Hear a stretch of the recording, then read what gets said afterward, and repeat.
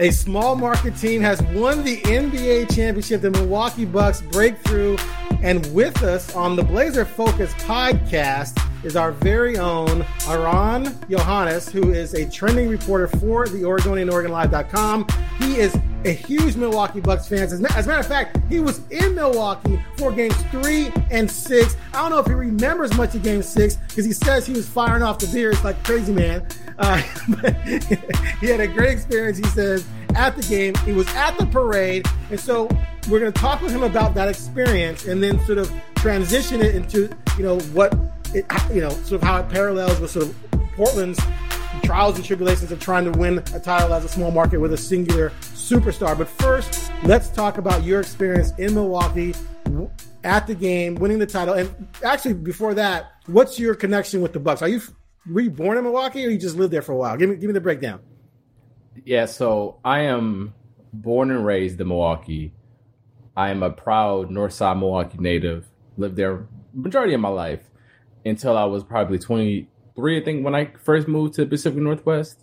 And so I'm proudly Milwaukee. I am an original Bucks fan. I am not a the Giannis era Bucks. I'm talking about Tim Thomas, Sam Cassell, Ray Allen. Tim Thomas. Old school Milwaukee Bucks. I am purple and green. I grew up on a purple and green. So whenever you see me, there's a good chance you're going to probably see me in a purple and green jersey or a red and green jersey, which I call the struggle year jersey. So yeah, I'm born and raised Northside Milwaukee. I grew up going to Bucks games. I grew up watching Michael Redd, Sam Cassell, that Michael classic Redd Bucks team. nice. Yeah, I grew up, from the city and supporting the team and having to go through all the struggle years to be where they are now. So yeah, born and raised, and I can't even describe how I actually feel right now. So given the small market, issues that we all know, and given the fact that so many champions over the years have involved two major stars, like Shaq and Kobe, and then LeBron going to Miami, et cetera, et cetera, et cetera. Did you think that you might not see this happen? And do you feel like, the stroke of genius for whoever drafted Giannis 15th? I mean, that John Hammond obviously was a great pick. And then, the trade for Middleton and then later adding Jrue Holiday. I mean, was there a part of you that ever felt like, man, we may never be in a position to get this done?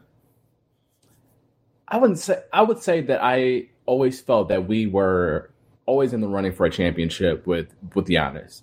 I think that I mean, prior to that. I mean, prior to that. Oh, prior to Giannis coming? Yeah. Oh. I mean, all those years you talk about the Michael Redd and Tim Thomas, did it just feel like we may never have a chance to make this happen in this new NBA world?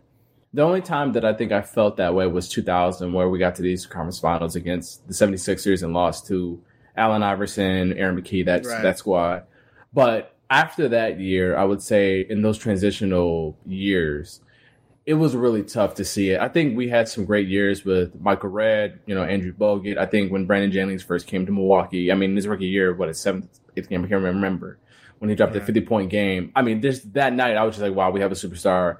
We're on the way there. We are close to doing this, right? And so there was small glimmers of hope that maybe we could be a good team in the playoffs to maybe push for it, especially in that era versus now, where you could have a Brandon Jennings and Monte Ellis as your 1 and 2, which today is crazy to think about, but back then you were just okay, I guess this is what we have to work with, and maybe we can do something. But there was always just kind of small glimmers, but it was never as prominent as it has been the last few years, where you have a bona fide first ballot Hall of Famer. You have a solid and good supporting cast to go along with him.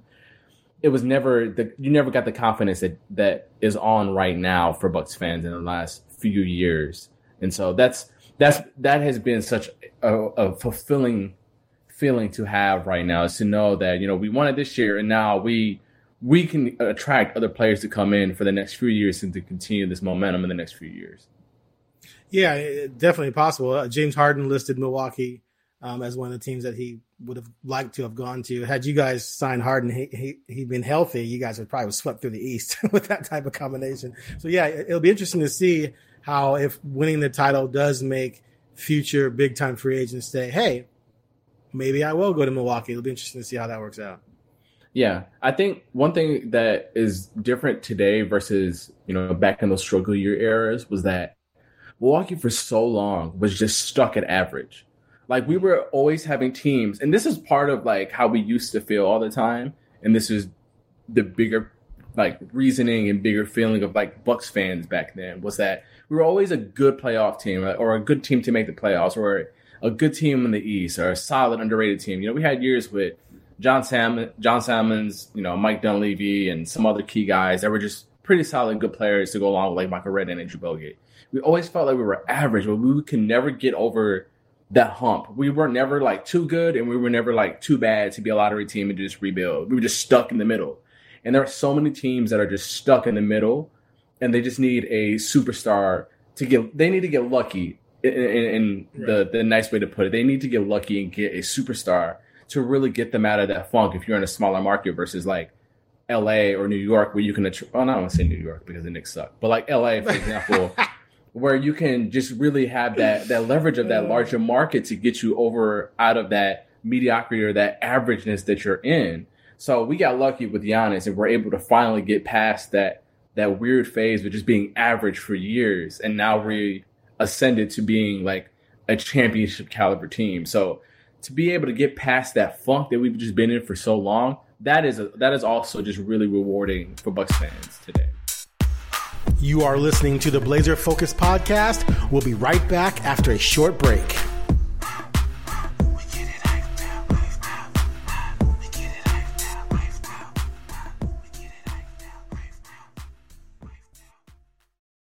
Okay, I'm not necessarily trying to be an antagonist here because I know this is a joyful time for you.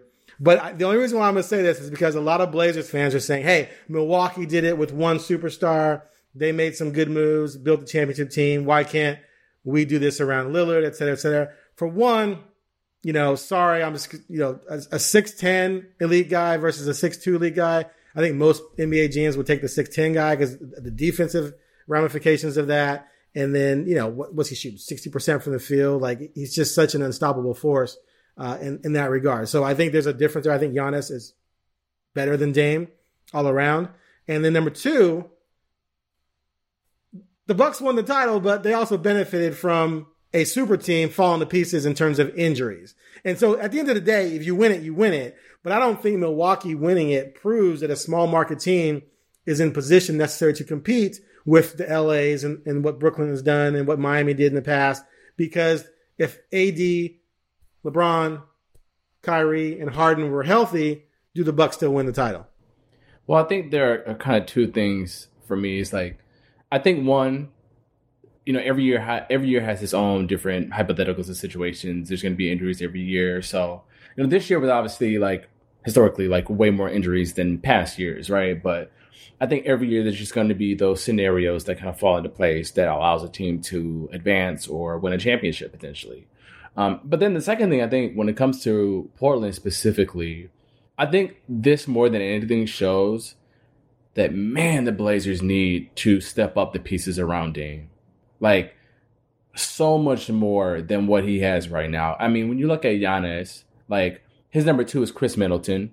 Chris Middleton is a two-time All-Star and better than C.J. McCollum. And this isn't shade to C.J. McCollum. C.J. McCollum is a very good player, but Chris Middleton, when you look at how he played down the stretch of games in the playoffs this year and how he was able to close and hit big shots for them, like having somebody else that can do that and complement your superstar is so huge. And then you look also around to having, you know, a Drew Holiday who, man, made me lose so many years off my life in this playoffs and made me lose so much hair because of just how up and down he was, right? But Drew Holiday, just having him. But then you also just look on the outside of Brook Lopez, who's a good defensive center that can shoot the ball. You know, Pat Connaughton that can come off the bench and shoot the ball. Former Blazer Pat Connaughton, by the way, that can shoot the ball as well. The Bucks still need to improve in some areas, but like, you know, having guys like Bobby Portis, PJ Tucker, like guys that are just going to come in and are just going to fight, going to hit some big shots, that are just going to defend and play hard, like guys that are essentially dogs, you know, and having those complementary pieces around somebody, it is essential. Like, you're not going to do it without it. And so when I look at Portland's situation, you have Dame, you have CJ McCollum, who's good as a borderline all-star, but everything else around that, man, that is the biggest thing that the Blazers really need to fix if they want to be able to do this with just Dame, is those complementary pieces in the roster around him just has to significantly jump. And we're going to talk about this later, But I think I'm kind of going to dive into a little bit with like Norm Powell, but the Blazers, they really got to be able to upgrade that for him and to even have a chance. Or otherwise, the Blazers are going to continue to be in that average spot where they are right now. I don't want to say average, but in that spot and in that rut that they've just been in the last few years where they can't really get past where they have been right now. Right. Yeah, I mean, there's no doubt. And, for 5 years, I've swam upstream against a lot of people saying they're never going to win a title with Dame and CJ as the best two players because of the size issues and the defensive issues. It's something that's never happened in the history of the NBA. Has two small guards as the best players on the team, won a title, and they didn't play defense. Bad boy Pistons, those guys played defense. Literally in 50 years, it's never happened. So that's a difficult thing to overcome. And now to your point, Chris Middleton, some of the numbers with CJ are similar, but Middleton's numbers overall are better, and he's 6'7". I'll take 6'7" over 6'3" any day. And then also Drew Holiday, offensively, Drew Holiday can be very streaky, but defensively, he had a defensive rating of 105, right? Yeah, he was I'm going to look up Damian Lillard's defensive rating here while we talk. But so there's just a difference in the overall talent when you factor in every category that you need around Lillard than with Milwaukee than what you have with Portland, because as good as CJ is as a scorer, and he's a phenomenal scorer, he's not giving you defense, he's not giving you length and size, and he's not giving you elite athleticism. So those things at the end of the day are going to play a factor, especially in a series. Now that said, it's bothering me that so many fans are acting like this roster is junk and garbage and it's trash. That's just dumb. Like, I'm just flat out saying it's just dumb. They finished tied with the eighth best record in the league. Not eight. I keep saying this, not 18, not 28, eighth. And they did that with CJ and Nurk missing 60 games and with Powell joining the team the last 2 months. It is conceivable.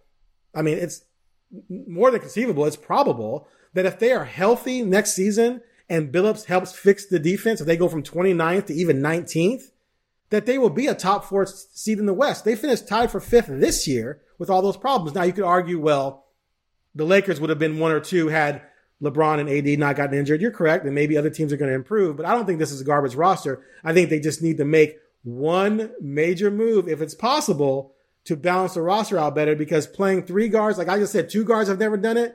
Playing a 3-guard lineup, that's never done it at all, obviously, as well. You're just too small. So yes, Milwaukee is a better team. Is that on Olshey? Maybe, but I think what Milwaukee did with drafting Giannis 15th, Blazers could have had Giannis. They took CJ 10th, right? But he was a mystery. A lot of people don't remember that. A lot of people didn't know what Giannis was going to be. He only averaged 7 points as a rookie even. Middleton was averaging 6 points wherever I can't remember where you guys traded him from. He was in Detroit in his first year. Detroit, right. And so that was a great trade. Like those 2 moves right there were huge. So high praise to Milwaukee for making those 2 moves. Portland needs to get lucky with such a move. It's just difficult to find those types of deals. But the thing about those moves, I will credit to John Hammond in the front office for that. And the front office has, but the Blazers front office has to do that. They have to. I think they really got to make a really good move for them, because and I understand, like, getting a first ballot Hall of Famer Giannis is really good, and getting Chris Middleton as a throw-in on a trade is it's not going to happen necessarily all the time. But yeah, those things are not common. Yeah, but I still think that in order for the Blazers to really be able to make a move, to really jump to where they want to be, this roster has to change. And I don't think necessarily the roster is garbage, but the roster has to I really do think, though, that the roster does need a big overhaul. I think that when they've just been in the last few years in the same type of positions that they have been, outside of, having Dame and CJ, like, there's been so many replaceable guys just coming in and out. And I think that's just a stain on the front office. I just think that you're just not going to win with this roster, and you're not going to win doing some of the same things and bringing in some of the same guys every single offseason. So I don't think their roster is garbage, but I think that they do need to make a big makeover for this team to be better. They have to get someone who can play the 2-guard or the small forward who is a star caliber player. I think to win a championship, that's just a given. Like, that's a given.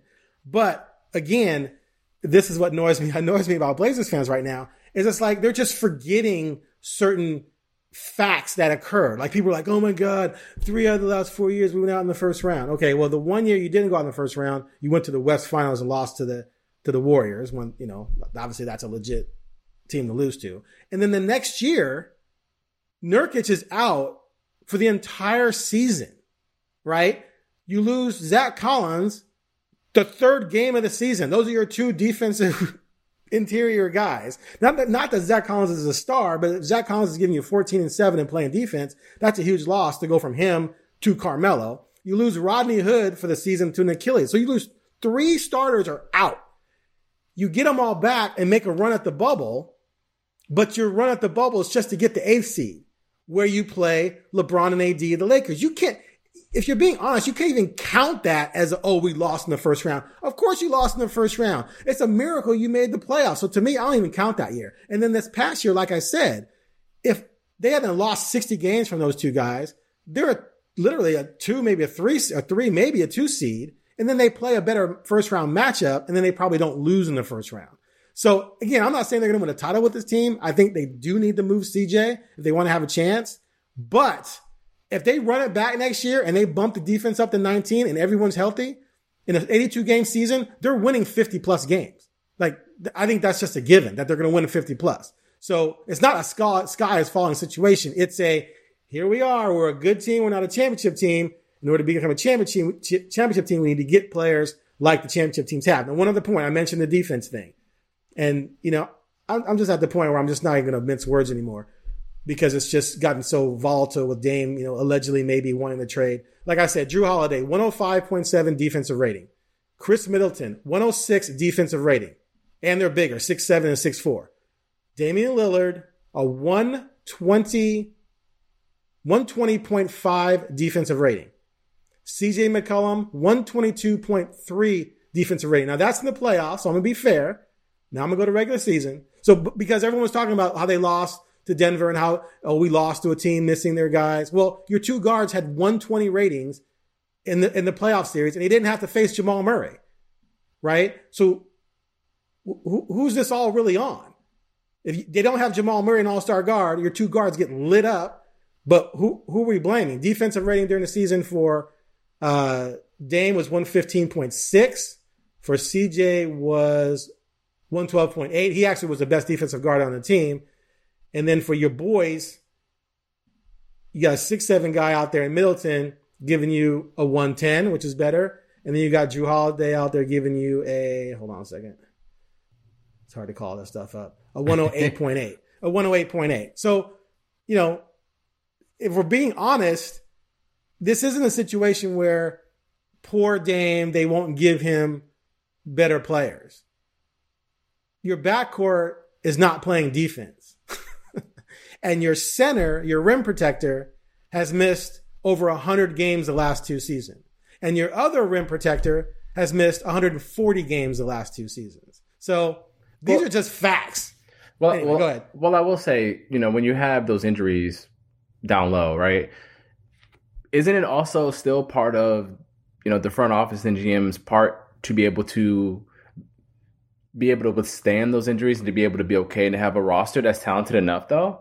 How many big guys are you going to sign? You lost your 2 best. You're supposed to have 2 more guys to slide right in there. Who has that? I don't think they necessarily have to be guys that are, at the same level, but just replacement level guys that can help you kind of ride it out, ride the storm to weather the storm in a way. So if Middleton and Brook Lopez missed 60 games, Milwaukee would have had the same record. No, they would. No, I don't think they wouldn't have, but they still would have made the playoffs. And I think that they still would have been able to be a solid.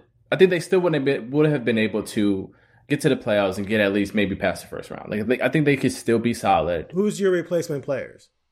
So Connaughton's starting now? I mean, it'll be Pat Connaughton and then Dante. The idea that a GM has 2 guys on the bench that he's just going to roll out. Well, they shouldn't be 2 guys, but they should just be able to have at least 1 guy. Because here's the thing. If it was the first year and this happened, okay. But this has happened, Nurk has been pretty injury prone, right? The last few years. Zach Collins has been able to stay healthy at all. So, if you've noticed this trend just over and over for the last few years, by now they should at least be more equipped to handle that now because they've seen it happen multiple times, right? Like versus the first time where you just might not be ready or whatever the case may be. But it's been a trend now, and to not be ready for that trend, to be anticipating it, like I think you got to be. I think as a general manager, you know the trends of your roster. You know when guys are getting more hurt or. Like, if you got an injury prone, if you got an injury prone receiver, you're going to probably need some backup, but to have a good insurance policy behind them, right? Like, that's just a part of it. And they just kind of haven't had that, which is kind of problematic. Enes Kanter was a double-double guy who had a 30-rebound guy. They did have someone behind him, but you can't. But Enes Kanter is horrible defensively. You're not going to. He's terrible. I know, but to me, it's illogical to say a team is going to be able to prepare to lose your two best 6'11", 7-foot defensive presence. I don't think any team's ever had that. Like, I'm thinking back to the Bulls when they won 6 championships. The backup to Bill Cartwright was Will Perdue. The backup to Luke Longley was Bill Winnington. Like, you're not going to be able to, because anyone who's really good in that area who would be the guy to back up those guys just in case they get hurt would probably be starting on other teams. Like, it's just, I don't know. I'm not going to criticize the GM for not having a third really good defensive center. That doesn't make sense to me.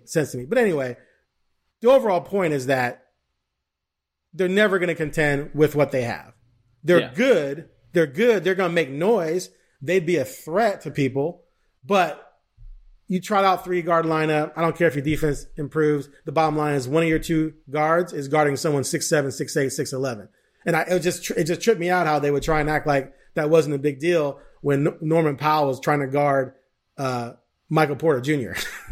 It's like, yeah, that's gonna cost you some easy buckets here and there. And also, when CJ and Dame and Powell would drive the lane, how many shots would get blocked or disrupted by even 6'7", 6'8", and the 6'9", 10 guys because they were just too little, and none of them are just ultra athletic where they're just gonna do something crazy and dunk on somebody or anything like that. So we agree on that. They have to make a deal. Yeah. But as the roster sits right now, they're going to win 50 games. No doubt in my mind they win 50 games next year.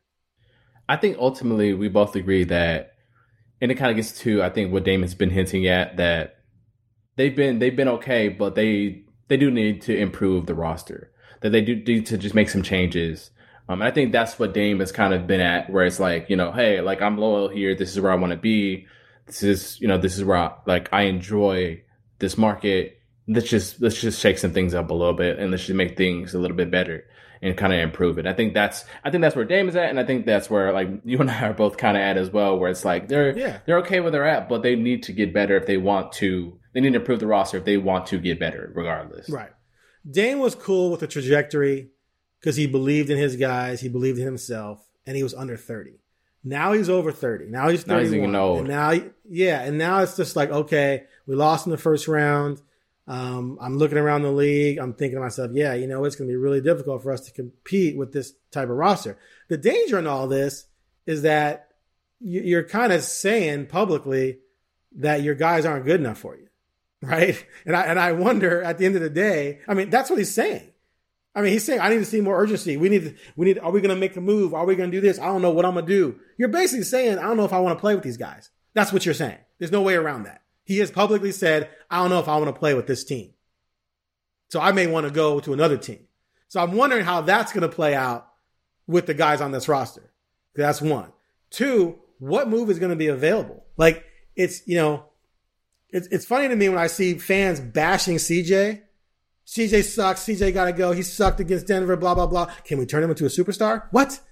Like, what? What are you guys talking about? Like, it's a difficult hurdle to clear, to A, have there be a star available, and then B, have the team who's willing to trade that star want your package over someone else's, and then C, if that guy's on a 1-year deal, is he going to re-sign, and is it going to be worth it? In the past with Kawhi, the Blazers were dipping in that, but they weren't all in because Kawhi said to the Blazers, I'm not going to stay. I'll play 1 year.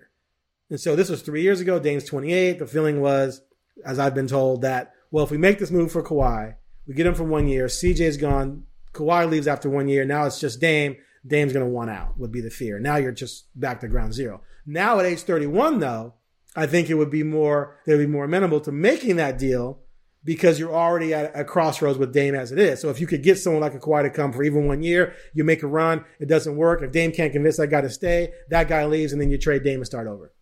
That's sort of what I see how it's going to play out if they can't move CJ for something better. I think Dame is definitely at the point now that he's 31. He's realizing that those health benefits are going to expire pretty soon, and that he ultimately has to make the best situation for himself. Because now it's like he's not in his 20s anymore. Right. Now he's getting older, and now he's like, look, this is supposed to be the time where, you know, it's.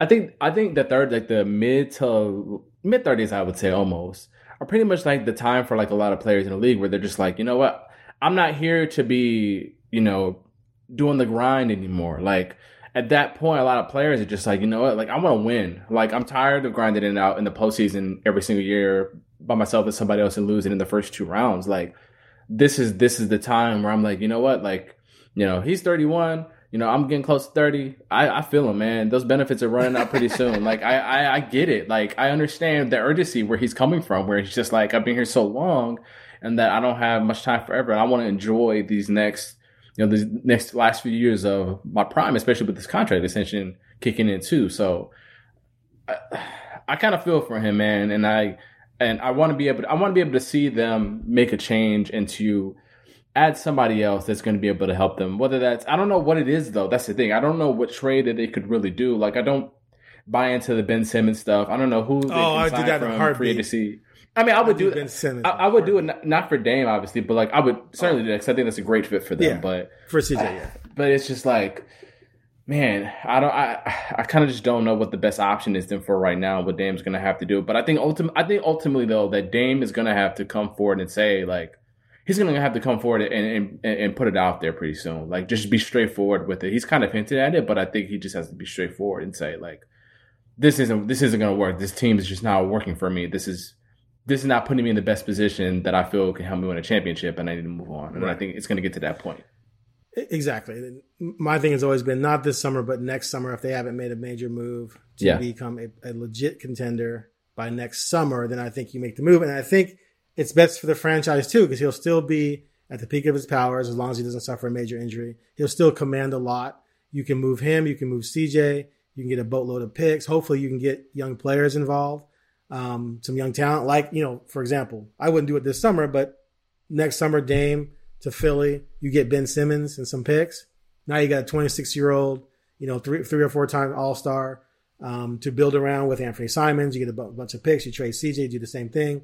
And then you just go off into the sunset in that direction. And it's best for both parties. Plus, you get rid of that $40-something million contract, which I must say also, let's not forget, you know, Dame signed a Supermax. When guys sign Supermaxes, you're hindering your team's ability to maneuver. Because his pay just went from 30 to 43. And then it's going to go up, I think it gets to 46, and then I think 48 or 50. That's a lot of money. So if it gets to the point where the Blazers realize we're just not going to be able to pull it off, they can clear that money, get a bunch of picks, start over with some young talent. So I think by next summer, if they don't make a move, that's what's going to happen. Yeah, I feel like this is the year where he's letting them hopefully make the changes that he is looking for, and then he's going to play it out through the season. And I think during the season will be the time where, you know, All-Star break, that just isn't really changed. I wouldn't be surprised if like the All-Star, this is where it really turns up. Or, you know, obviously before next summer is a possibility as well. But I think he's going to let them play it out this offseason and let them do what hopefully makes him feel better and makes him feel what he wants, and the season will ride out. Right. And also, it can't be ignored. They hired the guy he wanted as coach. I mean, I don't believe for a second that Chauncey Billups, I mean, maybe he takes the job anyway, but I don't believe for a second that they go through the whole process of bringing in Chauncey Billups and all the controversy that came with that because Dame Lillard is going to leave. I mean, like, I just don't believe that would happen. Well, I think that Chauncey is a guy that Dame wanted, and I do believe that Dame might not have known about the stuff from the past because a lot of people just didn't. He didn't know prior to June 5th when he told Yahoo he wanted Kidd and liked Billups. That's when he learned. So he knew then. He's admitted to this. He knew then through the entire process of them going through the process. He was a part of that process. He sat in on Zoom interviews with people. Yeah. He was involved. So, and he said he wanted this guy, and that's who they hired. Now, Neil wanted him too. They both were in lockstep on that, but they still hired a guy that he wanted. I just can't believe that he's going to bail out for 1 year. And plus, they don't have to trade him anyway. But I don't believe he's going to demand a trade before year one of the era of the coach he said he wanted. I think Dame certainly picked him, but I definitely 100% believe that this is all Neil's hire. Like, this is Neil's guy. This is who Neil wanted to hire all along. And I believe that that's his guy. Like, he wanted him from the beginning. And I think Dame certainly played a part in it, but I think this was all Neil's hire. If Damian Lillard went to Neil Olshey and said, I do not want to play for Chauncey Billups would not be the coach. I don't know, man. I think Neil still would have. I think that Neil would have still hired him. No way. I still think that he still just.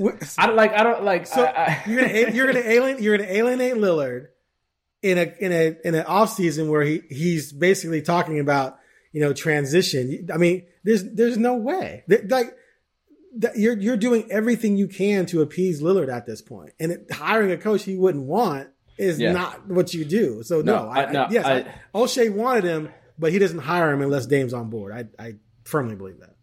Aaron, owners and front office people in sports do so much make so many decisions on their own headspaces with no regards to players. They do it so much. Like all across sports, we've seen players just get traded because owners and GMs want to stick to their philosophies, whatever it is, or stick to their coaches or what have you. So, like, I really do believe that this was Neil's guy, and it would have happened regardless. Like, we've seen players in the NFL, like, get traded when, they get traded because their team wants to stick with their coach, who they eventually are just going to fire like 3 months anyway after that, right? Like, the commitment from owners and GMs, man, they are very headstrong on like their philosophies and their ways. And then when they got a guy, they are going to hire them. They're going to be very straightforward about it. So I think Neil would have did it regardless.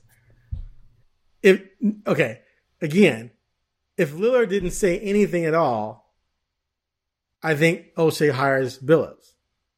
If Dame said, I don't want to play for Chauncey Billups, there's no way Neil O'Shea is going to hire him anyway. If you can name for me a major superstar who said to management, I don't want to play for that guy, and they hired him anyway, you bring that scenario to me. I don't recall anything like that. I think for the most part in history, a player is going to get, especially a rookie coach. It's not like, if someone said, I don't want to play for Phil Jackson after he's won 8 titles, you might tell that player to kick rocks. But if it's just a guy who's never been a head coach before, and you're going to alienate a superstar, I defy you. I challenge you to name that scenario because I don't think it's ever happened. But anyway, moving on from that, let's talk about USA basketball because I'm concerned, man. Are they going to win gold? Too. They've already lost 2 exhibitions. They got guys dropping like flies due to COVID protocol. Their roster is bizarre. JaVale McGee? Really? He's an Olympian? He serves a role, but he's an Olympian. That's what you got out there. You got your perimeter defense is whack. I mean, they're going to get Holiday. They're going to get Booker. So that's going to help Holiday, especially. I don't know. Do you think they're going to win it? Where are we with this team? I don't think they're going to win it, but I think they'll have some fun games. I think it'll be cool. I'm looking forward to watching more of, the different teams that are in it and really being able to discover players from different places across the globe. But I don't think they're going to win it. I think they're really just struggling to get through this in the first place. Like, they're not panicking, obviously, but I think that they are really just they're not going to be as good as they have in the past years. I think, Dame, KD will be there, of course, doing well. But I'm honestly, might be the first Olympic. Well, I mean, obviously we're all rooting for Team USA, but this might be the first Olympics for me where I'm really looking forward in terms of US and in terms of basketball, that I'm really looking forward to seeing the other teams versus just how USA plays. Like, I'm solely focused on all the other teams that they're going to be playing and the talent that they have and watching those games more than just watching Team USA this year. Yeah, there's definitely some interesting teams out there. It's so fascinating to me as someone who remembers the 88 team losing to Russia, and then that was the end of the college kids. And then, the feeling was, okay, once you add NBA players, the U.S. will never lose, right? But they did lose in 2004 because it was just a poorly constructed team, and teams across the globe were becoming far more skilled. Like every Olympics, you could tell the skill level was rising. And the clear indication was that there was more and more people from outside the United States making it in the NBA. And the vast majority of them could shoot. They were shooters. They weren't growing up trying to dunk like Mike. They were growing up trying to shoot. And the three-pointer, especially in international play, when it's closer, if you have a bunch of guys running around out there who can shoot the ball, the shoe endorsement deals, the mega contracts these guys have in the NBA, the fame and the great physical talent they have becomes more and more obsolete because 3 points is 3 points. You don't have to be a great athlete to shoot a three-pointer, right? And if my team works harder than your team on defense and works harder to get guys open for threes because your team is lazy on defense, just relying on their talent, I'm going to beat you. My team's going to beat you because we're going to drain threes all day on you. That's what happened in the first couple of games. Now, I do believe when push comes to shove, when they get down to the nitty gritty, I really have a hard time believing that Kevin Durant at 100 and Damian Lillard at 100 and then whatever else is around them is going to lose. I just don't believe those two aren't going to be able to exercise their will and dominate to a point to eke out victory. So I'm holding out hope that they're going to win it. But man, this is a flawed roster, and I'm definitely paranoid. When you say 100, do you mean 100? Not paranoid, afraid that they're going to lose. I mean, playing at 100%, like intensity, like playoff. NBA playoff. Yeah. I was going to clarify. Did you mean like 100%, like for them physically, or like they got to score each 100 points a game? Because I think they have to score 100 points a game if they want to be able to have a chance. Like I really do. Wow. So when you said they got to be 100, I'm thinking like, oh yeah, they got to score 100 each if they want to be in there. I mean, you might end up being right. I mean, but I'm going to hold out hope that let's say it's late in the game, it's a tight game. If I'm putting it out on the floor, Lillard, Tatum, Middleton, Durant, and Booker. Let's just throw that out. I forgot about that. I forgot about Chris and Drew and Devin Booker. They're leaving on Saturday. They're adding them to the team, right? Yeah. I just have a heart. Like, if those guys go out there and lose, and they're only going to lose if they don't give the effort on defense. They have to give max effort on defense because you can't give. I mean, the one thing about basketball that's always funny is like, in baseball, if my pitching is money, you're not going to hit it. If on defense, if I'm popping you in the mouth, you're not going to gain many yards. In basketball, if I don't get in your grill on a shot, anyone could shoot. Like, shooting is something that any human being can learn to do. I mean, you have to have talent, obviously, but shooting is the one thing where you can go to any park and find dudes who can shoot threes all day. In high school, you see guys hitting threes all day. And think of all the guys in college who are amazing three-point shooters but can't make it in the NBA because of athleticism. But you leave them open, they will light you up. And that's what these international teams will do. So these guys have to play defense. Damian Lillard has to guard, or he's going to score 24. And I'm going, oh my God, Damian's scoring 24. And the guy he's guarding is going to score 30, which is what kind of happens in the regular season anyway. So. Well said, my friend. And Damian Lillard's going to hate me. So, are we done? I think we've concluded. You have anything else you want to add? We're going to touch on Norm. Oh yeah, let's talk about Norman Powell real quick. This goes back to our conversation about the roster. So yeah, when they traded Trent and Rodney Hood for Powell, the idea was 100% to re-sign him, and that the feeling was that they would have the inside track to re-sign him because they have his bird rights. They can give him more money than anybody. And they didn't want to invest that type of money into Gary Trent, who's a restricted free agent, which means they'd have to match anything because Powell is older, wiser, fits more with Dame's timeline, so to speak, and he's just more versatile than Trent. But if you were to lose Powell for nothing and have lost Trent for nothing, basically, other than having Powell for 2 months, that would be devastating because they're still going to be over the cap. So it's not like they're going to run out and sign some major free agent to replace Powell. So re-signing him is absolutely imperative. If they don't, offseason's already a disaster. If they do, though, what's his role? And does he want to play the three next to CJ? Or is he going to be like, I'll re-sign with you after you trade CJ to bring in a legit wing so I don't have to guard 6'10" guys? What do you think? Yeah. Here's a thought that I had when I was thinking about the Norm Powell thing. And let me know if like this is out of bounds or just where my head is at, but this is just where my head was at. this team is pretty desperate to re-sign Norm Powell, who is right now slotted as like their number 3 guy. I think it says a lot about where their roster is if you're this desperate. Like, no disrespect to Norm Powell. Norm Powell is a great player, and there's nothing against him. But, like, if your desperation is really high for your 3rd guy, like, I think that just says a lot about your roster construction. And your 3rd guy is Norm Powell, not necessarily Paul George, right? Yeah. Like, if you're just that, like, this is a big deal, right, to be able to bring him back. And if it's like, right, your roster is not already, like, suited or is not good enough to be like, man, you're really banking on Norm Powell to re-sign. Like, that says a lot just about the state of your roster and where you are if you're banking on that pretty heavy. And again, this is no shade of Norm Powell. Norm Powell's a great young player, but I think that, man, like, that your 3rd option, you should not be in this desperation mode for your 3rd option. And that just says a lot to me just about where the roster is and the changes that they need to have if they're really banking on that.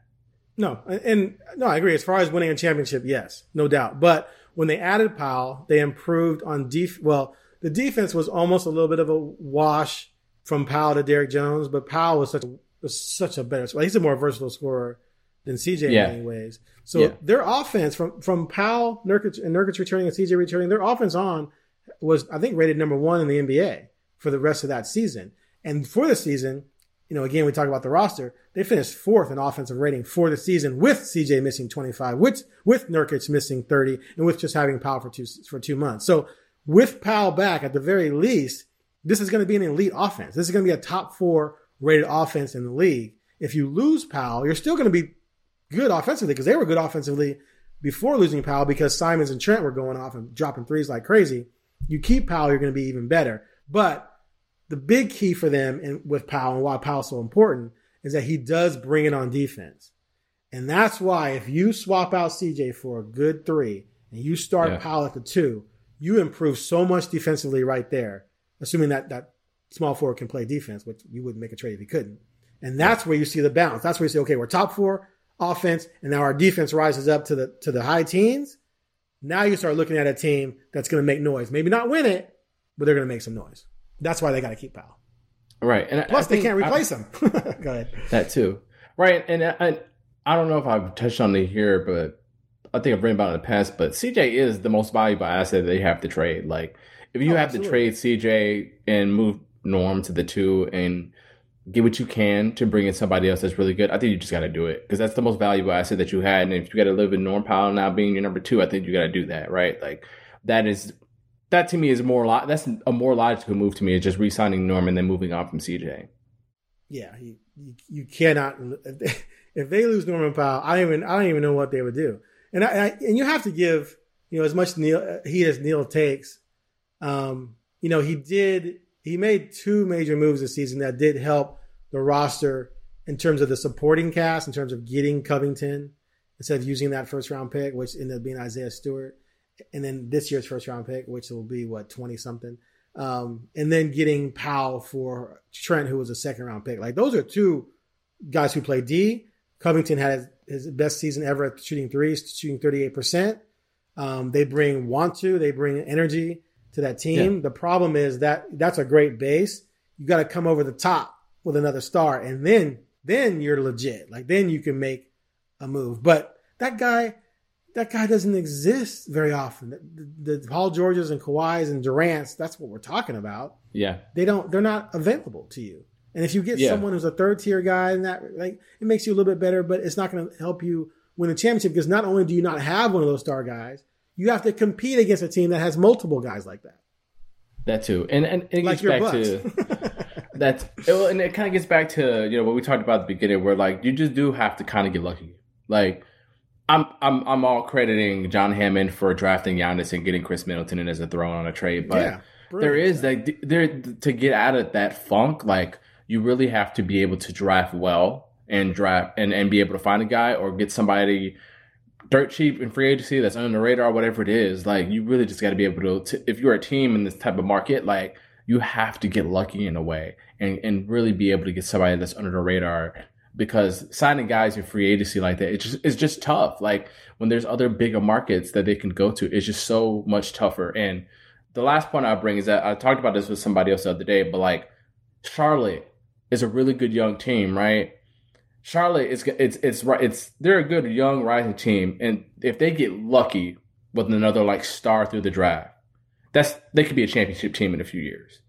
And like that, they could be like the next Milwaukee, where you have LaMelo Ball, you have a lot of young talented guys in there, and if you're able to get somebody like that, it's tough for them because they've been in that market where they've just been average for so long, and they've been stuck in that rut for so long, where they're signing all the dudes in free agency that nobody wants to overpay for, and now they could be that team, right? If they're able to get lucky for that too. So it's a tough situation for like the smaller market teams, where they just got to get lucky. You got to be able to draft well. You have to be able to find guys under the radar. You got to be able to take advantage of the clearance rack, in other words, sometimes, man. And you really got to be able to do that to get your team over the top. Well, of all the major things that Portland gets criticized for, their management gets criticized for, there's hits and misses for everyone. And this isn't really a criticism. This is a hindsight 2020 thing, but have the Blazers taken Giannis instead of CJ? For whatever reason, and a lot of people missed on Giannis, obviously. He went 15th for crying out loud. He's a two-time MVP and a champion, right? Yeah. But just imagine if they would have just, wow, this is athletic freak. He's pretty raw. But man, look how physically gifted he is.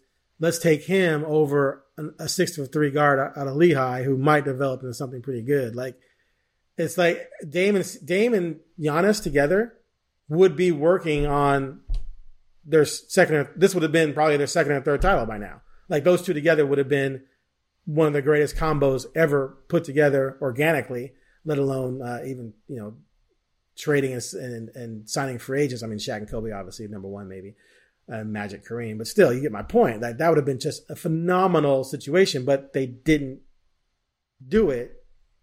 It's hindsight.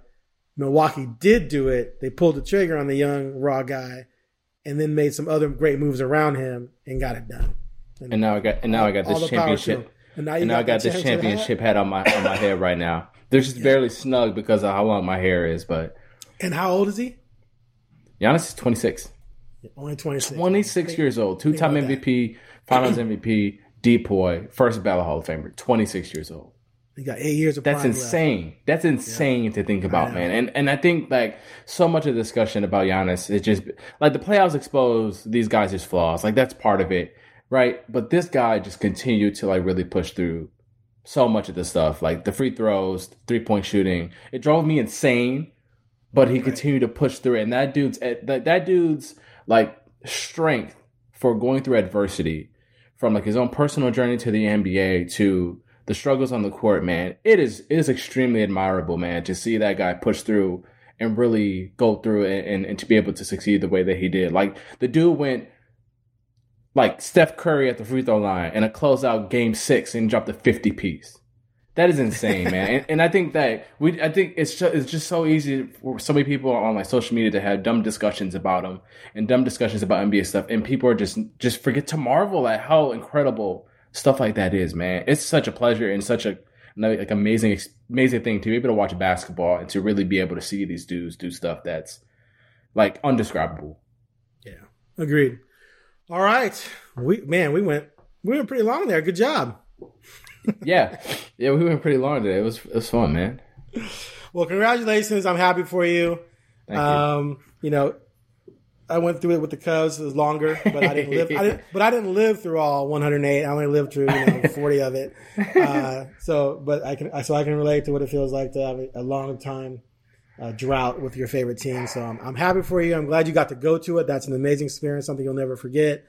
So maybe people listening out there in Blazer land, someday maybe Blazers fans in Portland can enjoy the same euphoria that Aron just experienced. And that is it.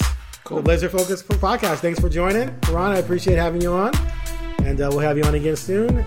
Don't forget to click subscribe. Don't forget to give us a robust positive rating. And don't forget to check back later as we delve into free agency, which begins in a couple of weeks. We got the draft coming up first, but the Blazers do not have a pick as of yet. Who knows? They could make a big deal and get up in the draft. We'll see. But we'll be back with more episodes of the Blazer Focus podcast. Bucks and 6. Had to throw that in there.